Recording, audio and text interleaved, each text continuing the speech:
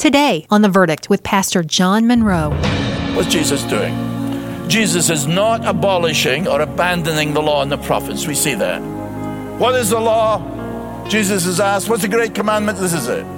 You shall love the Lord your God with all your heart, with all your soul, with all your mind, and love your neighbor as yourself. That's all of the law. Do that. Love God. Love your neighbor.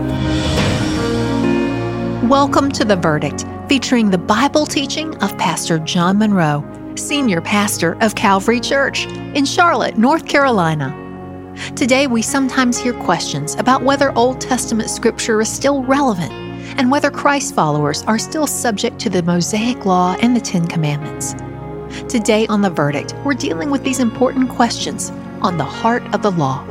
Let's join Pastor John Munro.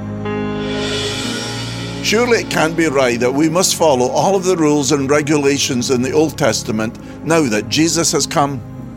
But on the other hand, surely it can't be right to disregard all of these laws. They're given by God. These are important issues, and Jesus in the Sermon on the Mount is explaining the heart of the law. All of the law and the prophets point to Jesus Christ. And now that Jesus has come, the law is seen in a different light. As Jesus says, He comes not to abolish the law, but to fulfill it. God wants you to have a relationship with Him which is motivated by love, not by an outward legalistic observance of the law. Listen now as we hear from the Master Teacher. So let's first read together Matthew chapter 5, verses 17 through 20. Do not think that I've come to abolish the law or the prophets. I have not come to abolish them, but to fulfill them.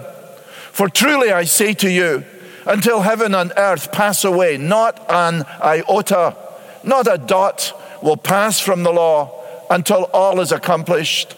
Therefore, whoever relaxes one of the least of these commandments and teaches others to do the same will be called least in the kingdom of heaven.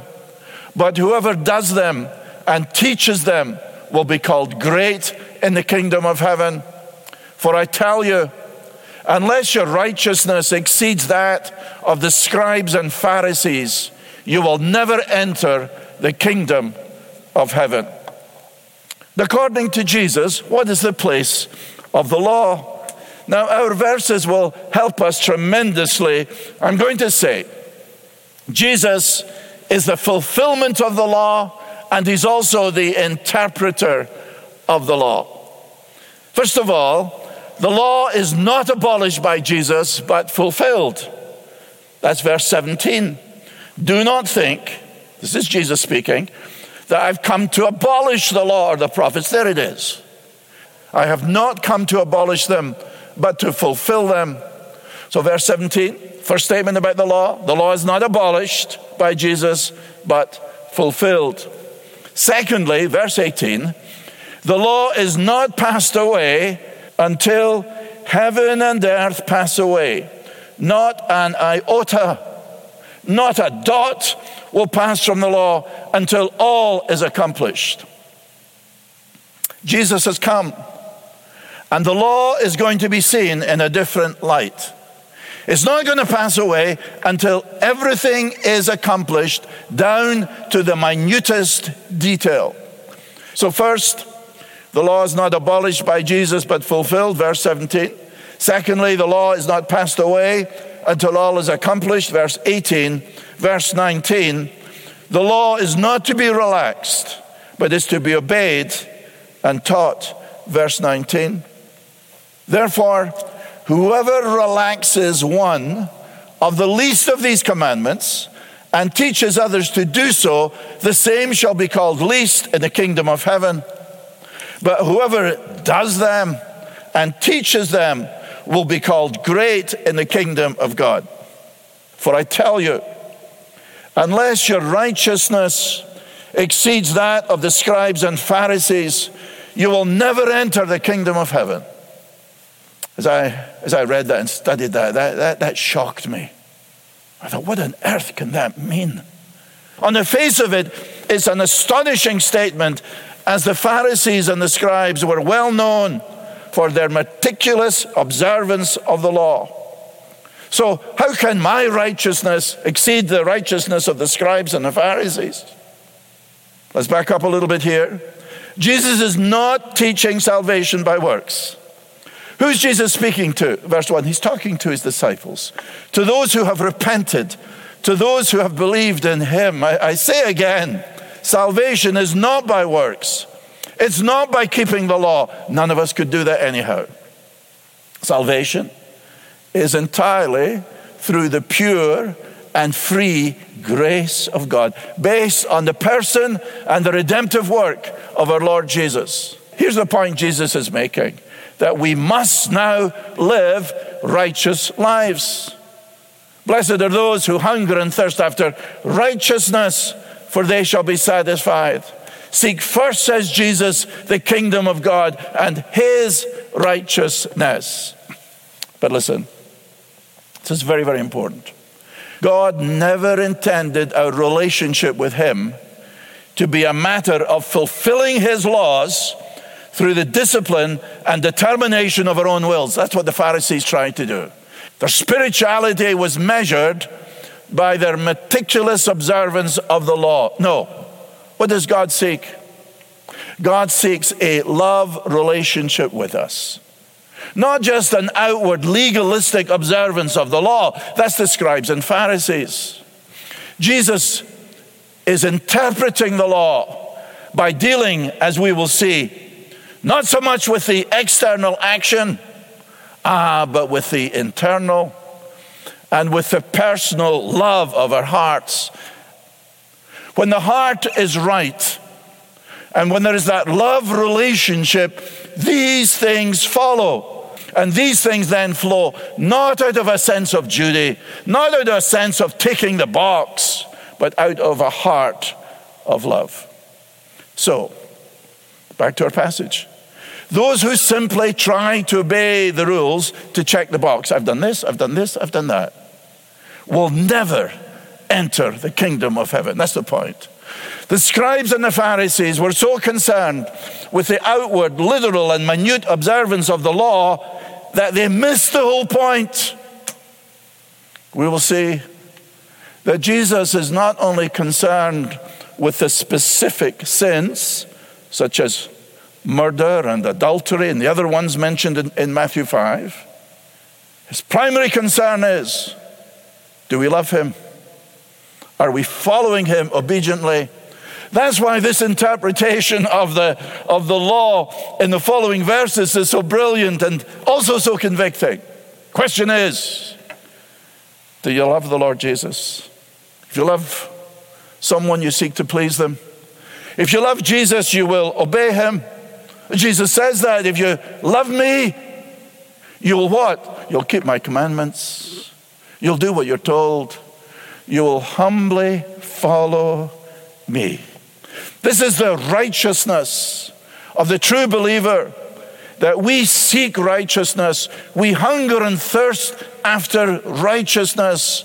And that flow, that godly desire that we have to follow Jesus and to please Jesus, flows from a relationship of love for and trust in our Savior, our Lord Jesus Christ. Did you get that? And in the following verses, 21 through the end of the chapter, we have 6 examples of a righteousness which exceeds the righteousness of the scribes and Pharisees. Jesus is the authoritative interpreter of the law. Of course he is. He's God. All of this scripture is pointing to Christ.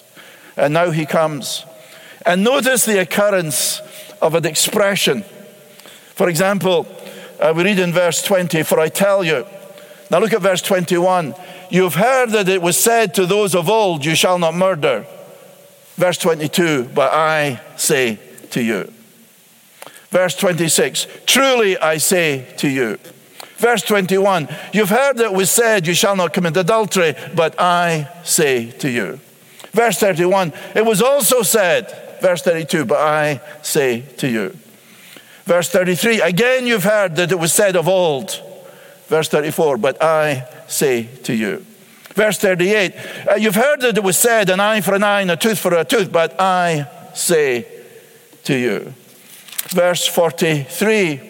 You've heard that it was said, you shall love your neighbor and hate your enemy. But I say to you, love your enemies. You get the point? Jesus, in verses 21 through 26, gives an example of his interpretation of the law. And I'll very quickly deal with this one example, and we'll think of the others later. Verse 21. So he's told us his relationship to the law. Now he's going to demonstrate his brilliant interpretation of the law. You have heard that it was said to those of old, you shall not murder. That's true. That's the sixth commandment. That's right. You shall not murder. And whoever murders shall be liable to judgment. Death. Verse 22. But I say to you, you ready for this? That everyone who is angry with his brother will be liable to judgment. Whoever insults his brother will be liable to the council. And whoever says you fool will be liable to the hell of fire. So if you're offering your gift at the altar, and there remember that your brother has something against you, leave your gift there before the altar and go. First, be reconciled to your brother, and then come and offer your gift. Come to terms quickly with your accuser while you're going with him to court, lest your accuser hand you over to the judge, and the judge to the guard, and you be put in prison.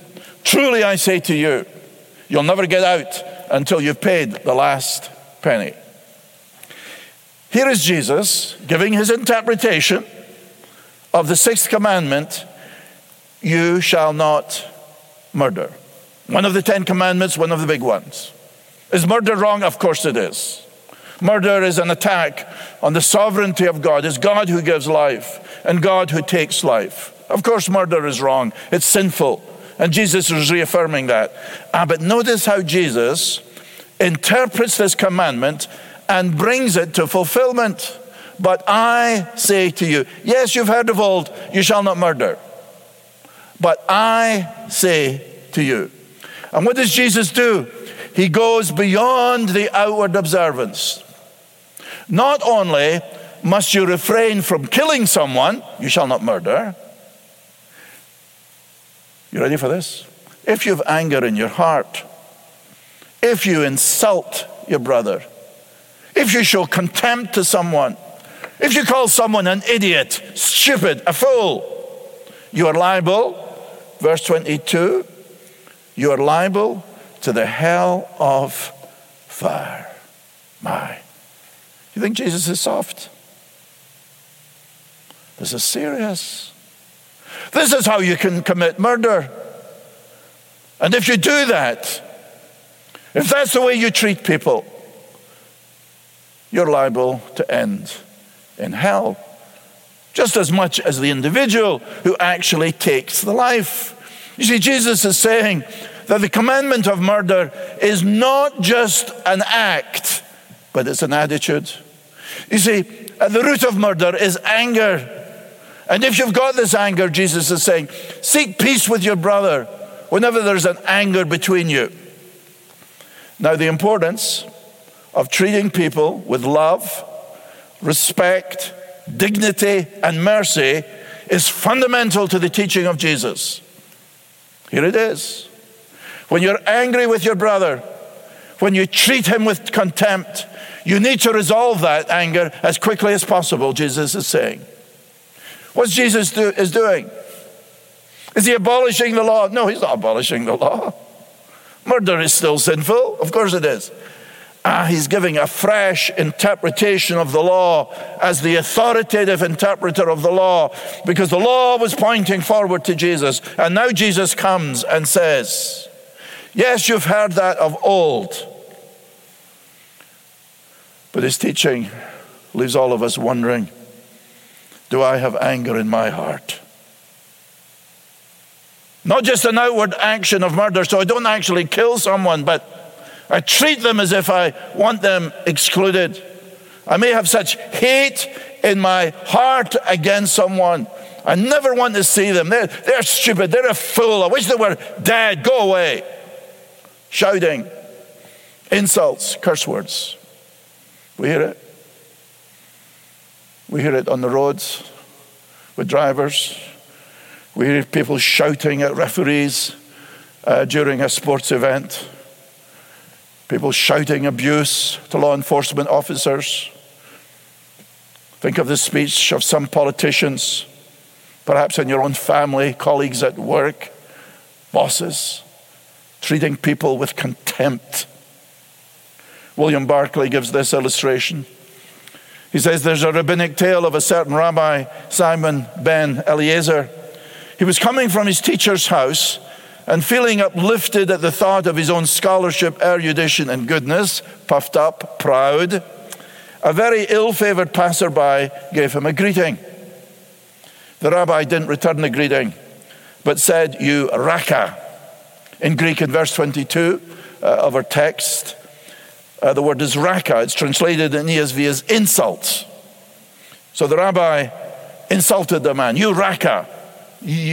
How ugly you are. Are all the men of your town as ugly as you?" You ever spoken like that to someone? Know how the passerby responds. "That," said the passerby, "I do not know. Go and tell the Maker who created me how ugly the creature he has made." Brilliant response, isn't it? Contempt. Just think of our world. We see it on Facebook. We hear it on the news. We hear it even from leaders. And how our language has come down and people are so angry at everyone. Says Jesus, that's murder. And the law, "You shall not murder," is now fulfilled in Jesus as he gives this interpretation. You do not treat people like that. They're made in the image of God. God has made them however they look, however they are, made in the image of God. And the Apostle John, following the interpretation of Jesus' teaching here, writes, "Everyone who hates his brother is a murderer." That's what Jesus is saying. You hate your brother, you're a murderer, and you know that no murderer has eternal life abiding in him. No, this is serious. So, as we conclude, what's Jesus doing? Jesus is not abolishing or abandoning the law and the prophets. We see that. Jesus is interpreting the law and fulfilling the law in light of his own person and ministry. So as a follower of Jesus, I'm not under the Mosaic Law as an external code of conduct. It's very interesting. At the end of Matthew, when Jesus commissions his disciples to go and make disciples of all of the nations, to baptize them in the name of the Father, the Son, and the Holy Spirit. And then he says, teaching them to observe all that I have commanded you. He doesn't say, teach them the law and the prophets. He says, no, I want you to teach everything I commanded you.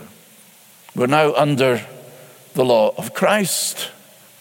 We're to love our neighbor as ourselves. Paul says in Galatians 5, verse 14, that we fulfill the whole law when we love our neighbor as ourselves. He says we fulfill the law of Christ in Galatians 6, verse 2, when we bear one another's burdens. Am I free from the law? No, I'm not free from the law. I'm following the King. I'm following the interpreter of the law. And I demonstrate my love for him by obeying him humbly, following his commandments. I'm not under the law of Moses. I'm under the law of Christ. The law was given by Moses, but grace and truth came through our Lord Jesus Christ. Those who have repented of their sins, those who believe in the Lord Jesus Christ, have received the righteousness of Christ. And now, hear me, my dear brothers and sisters, we must be characterized by righteousness. So again, I ask you, are you obeying King Jesus? How does that look like in your life? Are you obeying him? You say, what does that look like? It looks like this. Not only do we not murder, we're not angry and insulting. Not only do we not commit adultery, as we'll learn next week, we do not lust after someone's wife or husband or another woman or another man. Not only do we love our neighbors, we love our enemies, Jesus is going to say. You say, oh, this is too much. How can this be accomplished? I'm I'm overwhelmed with this. I'm glad you say that. Yes, we come short. We come short of the glory of God. But listen to the gospel. What is the gospel? The gospel is that you've broken the law. You've broken the Mosaic Law. You've broken the law of Christ. Who has not had anger? Who has never had lust? Who has always loved their enemies? We're all sinful. We're all broken men and women and boys and girls. But the answer of the gospel is come to Christ. Acknowledge your brokenness and ask him for mercy and forgiveness, and he'll forgive you. He's the one who died for our sins, was buried, and rose again. Call out to him. And not only, please hear me, not only will Jesus Christ forgive all of your sins. That's a miracle. Another miracle is that the very Spirit of Christ will live in you. So Paul says, it's not me who's living, no. It is Christ living in me. What is the law? Jesus is asked, what's the great commandment? This is it. You shall love the Lord your God with all your heart, with all your soul, with all your mind, and love your neighbor as yourself. That's all of the law. Do that. Love God. Love your neighbor. And ask the Spirit of God, if you're a follower of Christ, who indwells you, to give you strength, to give you insight, to give you an increasing desire to obey your Master, our magnificent Lord Jesus Christ. So Paul writes in Galatians 8 that the righteous requirement of the law, as interpreted by Jesus, I'm adding, that the righteous requirement of the law might be fulfilled in us who walk not according to the flesh, but according to the Spirit. That the very Spirit of God lives in us, convicting us, giving us the strength. And when we sin, we ask for forgiveness. And here then is what I must do. I must love Christ with all of my heart. I must trust Christ with all of my heart. And I must obey him, to trust him, to love him and obey him. And that will have a tremendous impact. Think of it, brothers and sisters, of the impact we will have when we follow Christ and we humbly obey the commandments of King Jesus. That's Pastor John Munro, and you're listening to The Verdict. And today's message is called The Heart of the Law. If you ever want to revisit or share any of these Bible lessons, remember you can do that anytime by going to our website at theverdict.org. And as a thank you to our listeners, we'd like to send you a special resource that will help you clarify and deepen your understanding of what it means to follow Jesus on a daily basis. It's a helpful booklet by John called Life in the Kingdom, and it focuses on the very practical instructions Jesus gave his followers about how we're meant to live. Reach out today and request or download your free copy of Life in the Kingdom at theverdict.org. And while you're on our website, you'll have the opportunity to play a part in what God is doing through The Verdict this new year by making a generous donation to support this ministry. Your support will help us share God's Word with new listeners in your community and across the world. So if reaching others with the gospel is something you're passionate about, consider giving a special New Year's gift to support this ministry today. You can easily give whatever amount you feel led to by visiting theverdict.org or call us at 833-551-2231 or send a check through the mail by writing to us at The Verdict, care of Calvary Church, 5801 Pineville Matthews Road, Charlotte, North Carolina 28226. Now, here's Pastor John Munro. Well, what's your verdict? How do you view God's commands? I trust you haven't fallen into a legalistic observance of the law, checking box with a cold heart. The law and the prophets are summarized by Jesus as loving God with all of our heart, soul, mind, and strength, and loving our neighbor as ourselves. Pursue a love relationship with God. He loves you. Jesus died for you. Receive Christ and live a life of joyful obedience. Next time, Jesus deals with the important subject of sexual purity. You won't want to miss it. Thanks for joining us today on The Verdict. I'm Michelle Davies. Today's program with Pastor John Munro was produced and sponsored by Calvary Church in Charlotte, North Carolina.